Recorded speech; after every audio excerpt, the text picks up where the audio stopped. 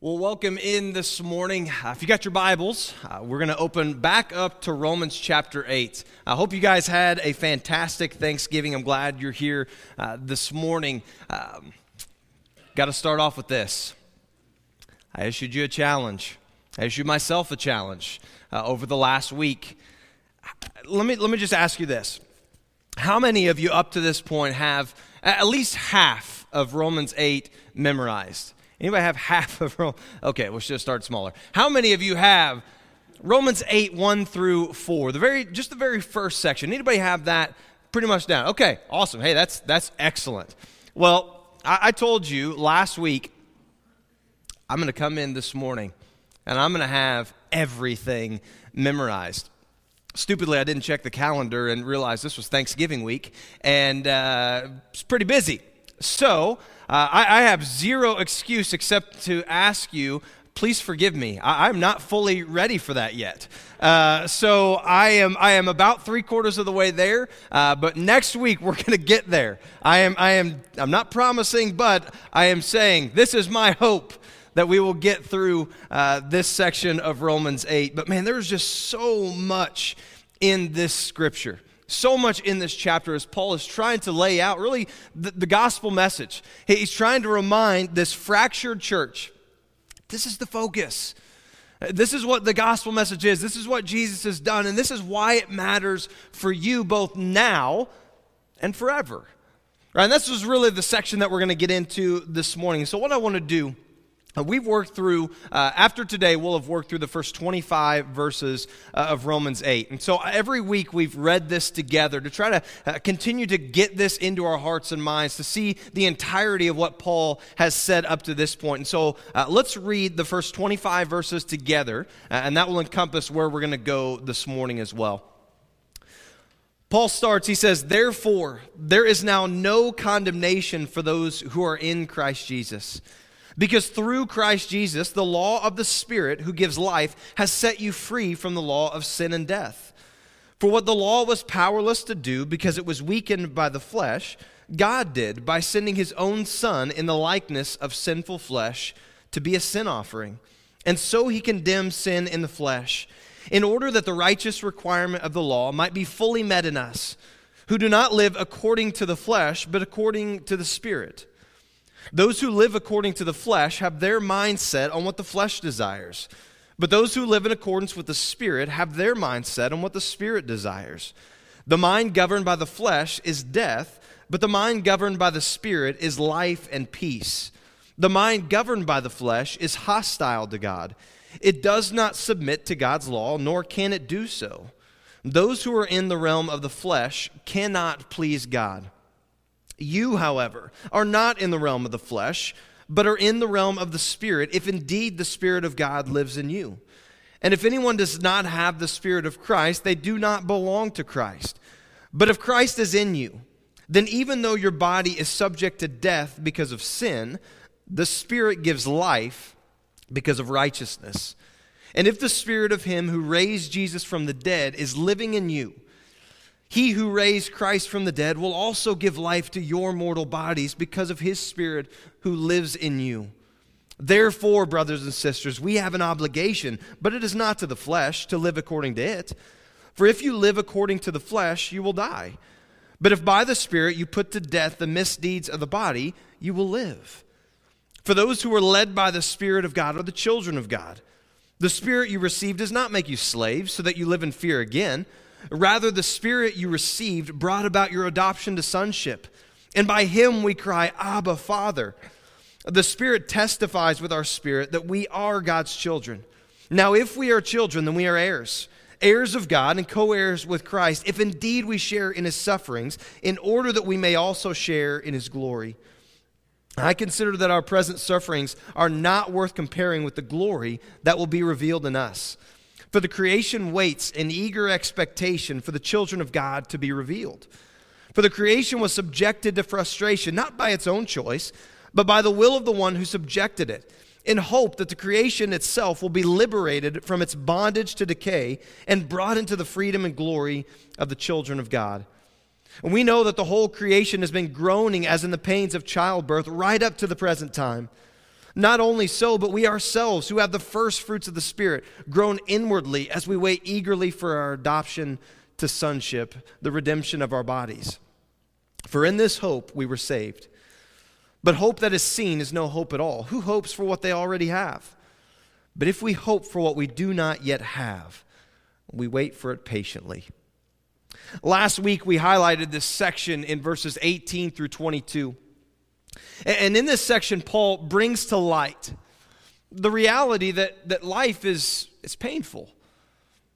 The truth that suffering is simply a part of this life. For the believer and the unbeliever alike, suffering is simply par for the course. And it was a reminder in this section that Paul says something's not right. In fact, you feel it. I feel it. In fact, all of creation feels that something is not the way that it was meant to be. And so what Paul is trying to get us to realize is that through this sense that something is broken, something is fractured, it points us to the reality to come where life is no longer fractured. There is no more mourning, there is no more pain, there is no more sickness, there is no more sin.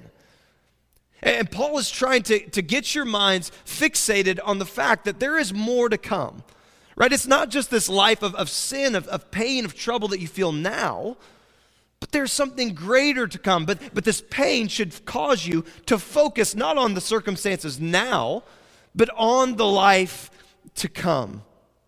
In verse 18, Paul uses this language that brings about this imagery of a mathematical calculation. It brings about this imagery of kind of weighing life on a scale. Paul says in verse 18, I consider that our present sufferings are not worth comparing to the future glory that will be revealed in us. And he's saying all of life's troubles, if I put them on this scale, and I put the glory to come on this scale because of Christ, there's no comparison. And for the believer, what this truth alone should do is stir up in us some forward thinking, some hope, some excitement, some expectation of the life to come. Because as I hear this truth that Paul lays out, what inevitably stirs up in my spirit is, yes, come Lord Jesus. Whatever happens in this life, I'm promised the assurance of a life of glory to come. So come what may. This is the idea that Paul's writing is supposed to stir up in the believer. A forward thinking that says, whatever happens in this life, however painful, however frustrating, and it's not to minimize the pain, but it's to create in us this eager expectation of, yes, I'm longing for that. I'm longing for home. I'm longing for the life I was created for. So come what may, or come Lord Jesus. We know there's a certainty to come. The purpose, again, is for us as believers to see there's more. So as we walk through this daily life and the pain and the frustration and the trouble, it's a reminder this isn't it. This isn't all that your life holds for you. There's a life of glory to come because of Christ. Paul kind of introed last week's section, verses 18 through 22, in verse 17. It's why we read it in its context, in its entirety, because it just builds off of one another. But Paul says this, now if we are children, then we are heirs, heirs of God and co-heirs with Christ, if indeed we share in his sufferings, in order that we may also share in his glory. Just in this passage alone, there are three promises that Paul has laid out because of Christ. The first one is this: if we are in Christ, if we are true believers in him, then we are heirs of unfathomable riches of God. This is what awaits the believer. So this is the promise that hangs over everything. There's more than you can imagine, more than your mind can fathom to come because of what Christ has done. Because of what he's done, he's brought you into this. He's brought you into this inheritance. The second promise is this, is if we are in Christ, then Paul says we will share first in his sufferings. It is arrogant of us, it is naive of us to assume that a life following Christ is a life of comfort and ease nonstop. No, what Paul says first is, no, if we're in Christ, we're going to share in his sufferings. But if I could add a kind of disclaimer to that, it's only for a little while. The third promise is this, then we will share in his glory. If I could add a disclaimer to that, it's forever. So we will share in his sufferings for a moment, and we will share in his glory forever. This is the good news promised to us. So there's this expectation or an understanding that to share in God's glory and his inheritance later, we will share in his sufferings now. Well, what is Paul doing here? Again, he's trying to get us to realize, hey, there's more to come. It's as if Paul is trying to shake us awake and say, are you buying into this? Or are you simply fixated on the circumstances of the here and now? Don't you realize there's more? Don't you realize there is life to come? However much life you feel like you've had in this life, it is a drop in the bucket compared to what awaits. He's helping us to make sense of this life, but also help us to keep in perspective the life to come. One of my favorite movies of all time is The Princess Bride.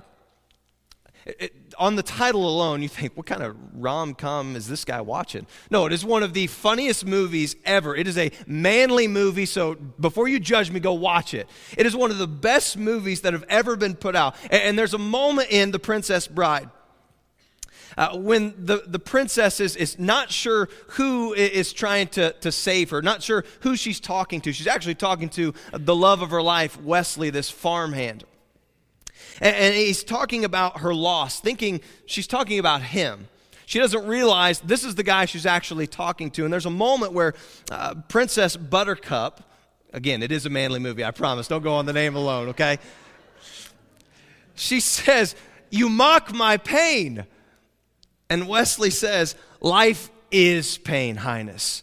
Anyone who says different is selling something." The reality is this. Life is pain.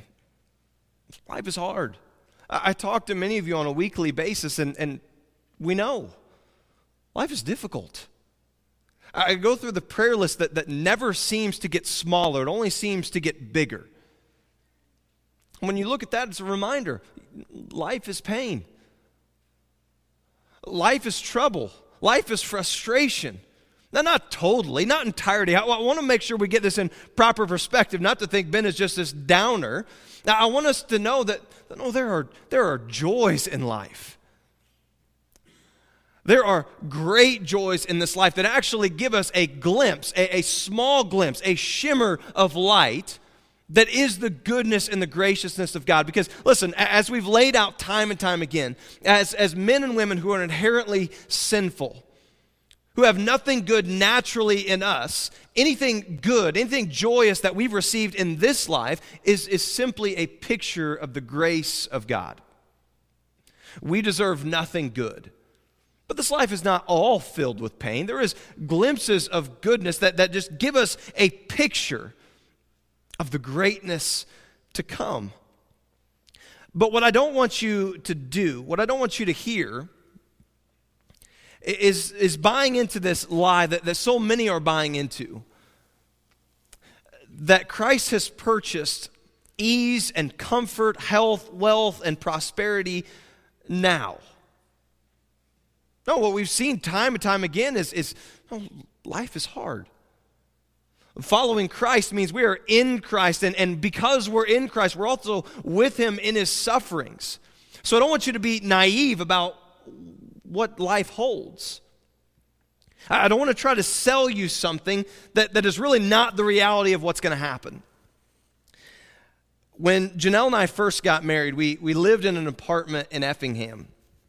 And now I'm 33 years old now, and I've kind of lived both of these times in society. I remember as a kid, I spent a lot of time at my grandparents' house. My grandparents had neighbors who never knocked. Right, all their neighbors just came in. One lady in particular, her name was Barb. When I heard the screen door open and just somebody walking in, I immediately knew it was Barb, because Barb never knocked, never announced her presence. Barb just walked in the house like she owned the place. But there was never any suspicion on my grandparents. They just knew, yeah, this is how things go, right? This is just what neighbors do. So I lived that life, but I also lived the time here and now.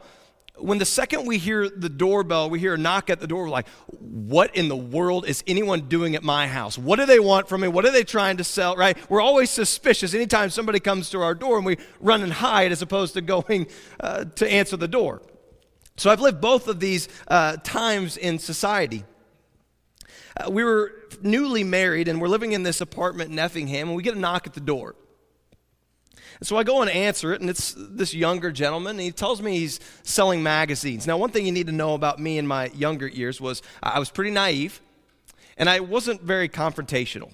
I've developed that skill over the course of the last 10, 12 years, but I wasn't confrontational. I was pretty naive, and this guy tells me he's selling magazine subscriptions. He says that he's got this special deal that I can pick 5 magazines and I can get a subscription for the next 5 years for the low, low price of $49.95. Who wouldn't want to take that deal, right? ESPN, the magazine, Sports Illustrated, Field and Stream, come on. $49.95. My wife says, hey, come here real quick. She says, if you buy anything from him, you're an absolute idiot. I said, he's just trying to make money. He tells me this story. He says, I'm trying to raise money for college. Well, I want to help a guy out. And so I said, Janelle, no, he's not a scammer. He's just trying to raise money for college. He's going door to door. She's like, if you buy anything, I don't want any part of it. Like, this is your baby. And so I go and talk to the guy, and I nicely sign up for 5 magazines, and I wait, and I hand him the money, and he goes on his way, and he tells me, hey, 2 to 3 weeks for processing, and you'll get your first magazine. Sir, if you're watching this online this morning, I am still waiting. So I don't want to say I got taken for a ride. Something just got misplaced. And so I'm still waiting. But he was clearly trying to sell me something. Right now I know this dude was a charlatan. He's a scammer. And now I'm very hypersensitive to this stuff. So if you come to my house and try to sell me something, I'm pretty sensitive to it. And now you know why. Okay, I'm still waiting on Sports Illustrated from 2010. So I don't even know where I was going with that. But so what we're not trying to do is sell this cheap lie that following Jesus is a life free of pain, free of trouble. It's all ease. Everything is great. Because the reality is you know life isn't that way. But so many people buy into this lie, and in fact, we want to reject the popular notion that being a Christian equates to being happy, healthy, and wealthy all the time. No, because you're smart enough, you know. That's not what life has held for you all the time. Life has brought pain, life has brought struggle, life has brought frustration. And so you know that what Paul is saying is true. Life is hard. But the reality is that this life is fractured by sin. And what we're seeing in the joys of life is simply a glimpse of what's to come. And so Paul is not trying to hide something from you. He's not trying to sell you something. In fact, what you need to understand is the one that we follow was called in Isaiah the suffering servant. And so something doesn't register when we feel like, hey, I'm following the man known as the suffering servant, and yet I feel like there shouldn't be suffering in my life. Well, no, think about who we're following. Listen to how Jesus is described. This is in Isaiah, 1,000 years before his coming. This is what is written about him. It says, he was despised and rejected by mankind, a man of suffering and familiar with pain. Like one from whom people hide their faces, he was despised, and we held him in low esteem. Surely he took up our pain and bore our suffering, yet we considered him punished by God, stricken by him and afflicted. But he was pierced for our transgressions.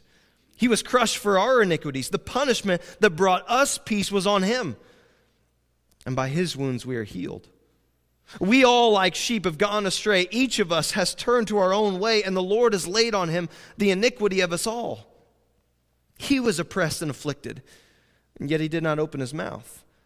He was led like a lamb to the slaughter, and as a sheep before its shearer is silent, so he did not open his mouth. By oppression and judgment he was taken away. Yet who of his generation protested? For he was cut off from the land of the living. For the transgression of my people he was punished. He was assigned a grave with the wicked and with the rich in his death, though he had done no violence, nor was any deceit in his mouth. Yet it was the Lord's will to crush him and cause him to suffer. And though the Lord makes his life an offering for sin, he will see his offspring and prolong his days, and the will of the Lord will prosper his hand. After he has suffered, he will see the light of life and be satisfied. By his knowledge, my righteous servant will justify many, and he will bear their iniquities. Therefore, I will give him a portion among the great, and he will divide the spoils with the strong, because he poured out his life unto death and was numbered with the transgressors. For he bore the sin of many and made intercession for the transgressors. Why do we lay this out? Well, it's because who are we to think that as followers of the suffering servant, we ourselves should not live a life that is marked by some suffering? This is who we follow, the suffering servant. And as Paul says, for those who are in him, what you can expect is for a moment, there will be trouble in this life. But it's only a moment. Because the story in Isaiah 52 ends, 52, 3 through 12 ends with this, but he's triumphant. He suffers for a moment, but he is victorious. This is the story of those who follow Christ. They suffer for a moment, they're broken for a moment, but they will be victorious because of Jesus. There's trouble in the here and now, but there is life coming where it is no more because of him. Church, this ought to fix your mind, not on the here and now, but the life to come. This is what awaits those who put their trust in him. This is what awaits those who are in Christ. All right, let's actually get to the text this morning. Romans 8:23. We'll go quick. Not only so, but we ourselves, who have the first fruits of the Spirit, groan inwardly as we wait eagerly for our adoption to sonship, the redemption of our bodies. Paul has laid out this truth that while we're here, that while we're living this life, there is this sense of longing for something else, something greater. All of us feel it. Whether you recognize it or not, what our souls are longing for is the life to come. And so Paul has laid out this reality. He said there's a couple things that you need to be aware of. The first should bring you great joy, comfort, and peace. Paul says, we who have the first fruits of the Spirit, the Holy Spirit, that we are told as we submit our life to Christ, as we are obedient to him through the waters of baptism, we're raised to life with him, we receive the gift of the Holy Spirit. And Paul lays out what that is for us, is a deposit guaranteeing our future hope of full redemption. This is great news. For the believer indwelled with the Holy Spirit, this is the deposit guaranteeing our salvation. If you remember a couple weeks ago, what does the Spirit do? Well, the Spirit, it says, desires the things of God. The Spirit walks with us and helps us be obedient to Christ. It helps us to walk in this process called sanctification. This process of being made more and more like Jesus. It kind of works itself out in this way. That when you look back on your life 10 years ago, when you were following Christ, you can see, man, I'm not who I was then. Right? God has continually made me something different. It doesn't mean we're without sin, doesn't mean we're without struggle or without pain, but what it means is that the Holy Spirit is working on us, chipping away, refining us, making us more like Christ until when? Well, Paul lays out this. We groan inwardly as we wait eagerly for our adoption to sonship, the redemption of our bodies. Famous theologian John Stott said this: we are living in a place of being half saved. Now, before you get up in arms, what he is not saying is that your salvation is only halfway complete. What he's not saying is that Jesus has only saved you halfway. No, you are saved fully, completely, forever because of Christ and what he did on the cross and in the empty tomb. In fact, we go back to verse 1. He says, therefore, there is now no condemnation for those who are in Christ Jesus. This is not a call to doubt your salvation, but it's to say there is still more to come for the believer. You are saved now, but you're waiting for something, and you're waiting for the redemption of your physical body. You've been saved from your sin, but you're still living this life that contains suffering, contains pain. So you're waiting eagerly for the life to come, for the body to be redeemed, and there is no more sin, there is no more death, there is no more mourning. The Holy Spirit is simply a deposit guaranteeing what's to come. Janelle and I are in the process of buying some land, small amount of land. And one of the first things that they ask for is what? They ask for a deposit.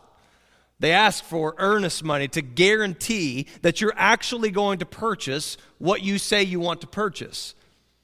And so this is the same thing that Paul is laying out here.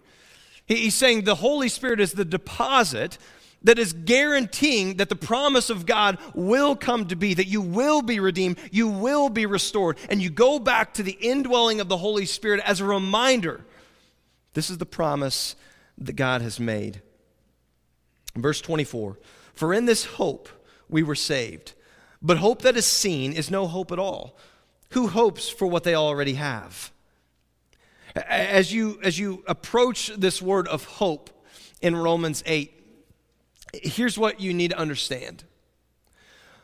Paul is not speaking about a hope that is really not grounded in reality, a hope that is not grounded in certainty. Let me give you an example. From the months of November to March, I hope the Illini basketball team wins. Right? I don't have any knowledge. I don't know how things are going to go, and for the past 10 years, it normally doesn't happen. Now we're good, so it's enjoyable. But I don't know what's going to happen. I don't know the end result. I'm simply hoping in a way that's more wishful thinking. This is not the hope that Paul is laying out. Paul is laying out a hope that is grounded in certainty. Why could we be certain? Well, because the reality that Paul is kind of laying out is fueled by God keeping his promises. So Paul says we hope, but hope that is seen is no hope at all. Who hopes for what they already have? Paul is laying out this idea of hope as an assurance of what's going to happen. Because he's confident in who God is. He's confident in the promises that God has made. And he's saying, listen, God has made promises before and he's kept them. This is who he is. God keeps the promises that he's made. And so I'm hoping for the life to come with certainty.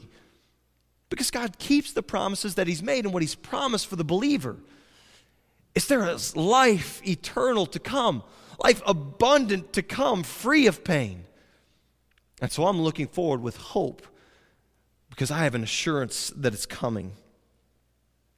The writer of Hebrews lays out this. Many of you know this verse in chapter 11, verse 1. He says, now faith is confidence in what we hope for, and assurance about what we do not see.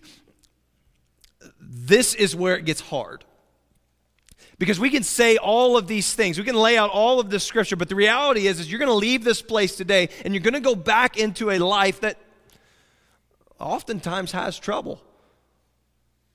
You may be able to forget about them here for a moment, but you're going to go out and live life. And you're going to realize the suffering, the pain, the trouble, it's still there. What the writer of Hebrews has laid out is this, is that on the certainty that God keeps his promises, because that is who he is, then you can trust that there is the hope of a life to come. And so we walk by faith. We are obedient to him. We live this life proclaiming the gospel, sharing the gospel, because we're certain God is going to do what he said he's going to do. He is going to redeem us. He is going to restore humanity. He is going to restore creation. This is to come. But what the writer of Hebrews has laid out is this, is that the end of this faith journey, though we walk without sight now, our journey will end in sight. The journey of faith ends in sight. We will see. We will stand before God. We will stand before the Son. We will see that he was true, that he kept his promise. This is where faith ends. Why does all of this matter? Well, because you have to keep this in perspective.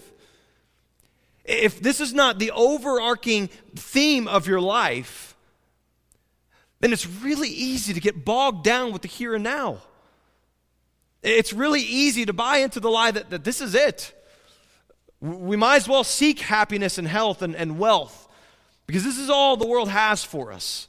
This is all that life holds for us. Now, what Paul is trying to say is, keep this in perspective. In the face of suffering, in the face of frustration, of trial, keep this certain hope, this hope that will come to be, the life that will come. Keep that in the forefront of your mind and walk day by day towards it. That's why Paul ends the way he does in verse 25. But if we hope for what we do not yet have, we wait for it patiently. We are living in this place of yes, but not yet.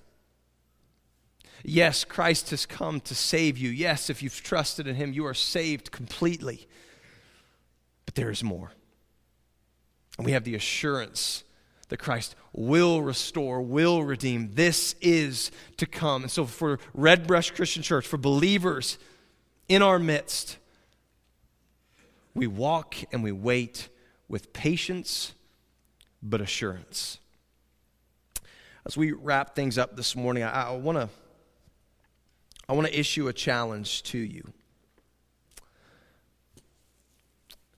That if we live with this assurance of a life to come in perspective, a life that is only possible because of belief in Christ, because of what he's done on the cross and in the empty tomb. If we believe that this is true, then are our lives being ordained around this truth? Men, are you leading your families with this assurance hanging over everything that you do?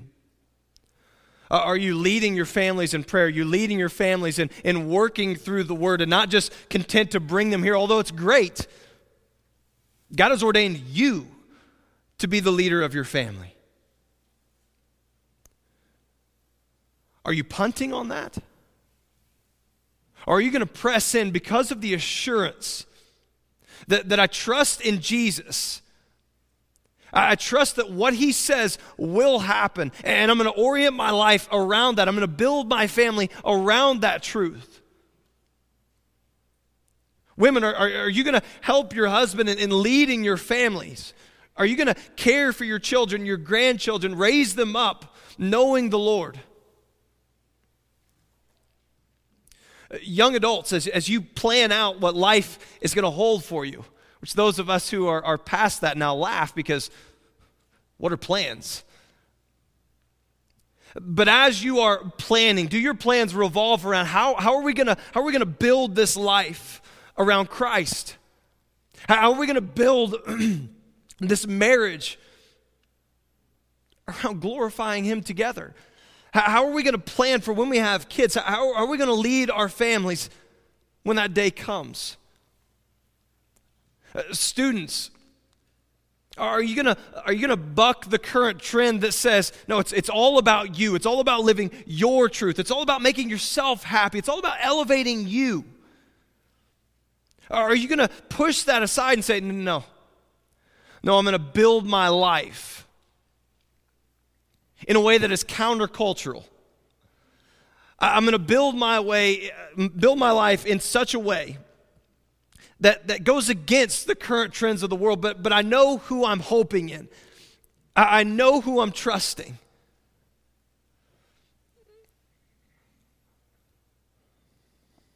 What would this place look like if we took this seriously? What would Red Brush Christian Church, what would Louisville, what would Flora, what would Clay County look like if at the forefront of our minds was the assurance that Christ will do what he said he's going to do? He will come, he will redeem, he will restore, and he is saving now. How would this change your family? How would this change our school system? How would this change your workplace? The goal of the believer is not to make the most of this life in regards to the ways of the world. The goal for you, if you profess to be a believer in Christ, is to live a life that when it ends, you are spent doing the things to advance the gospel. This is the obligation that Paul speaks of. We have an obligation, but it's not to the flesh. We have an obligation to walk by the Spirit in obedience to Christ and go and share the good news that saves. There is one hope in this life, and it's Christ. So the question is will you live on mission? Will you trust that the hope that we yet cannot see will come to be? Father, I thank you for the truth of your word.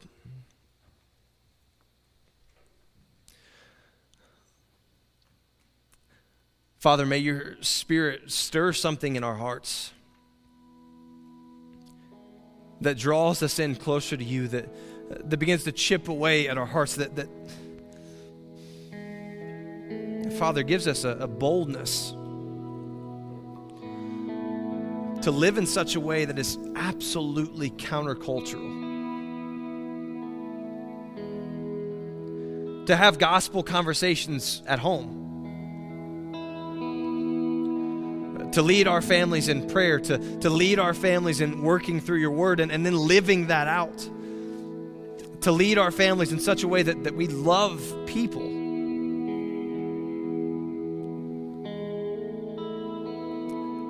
Father, to be the kind of man, woman, young adult, child that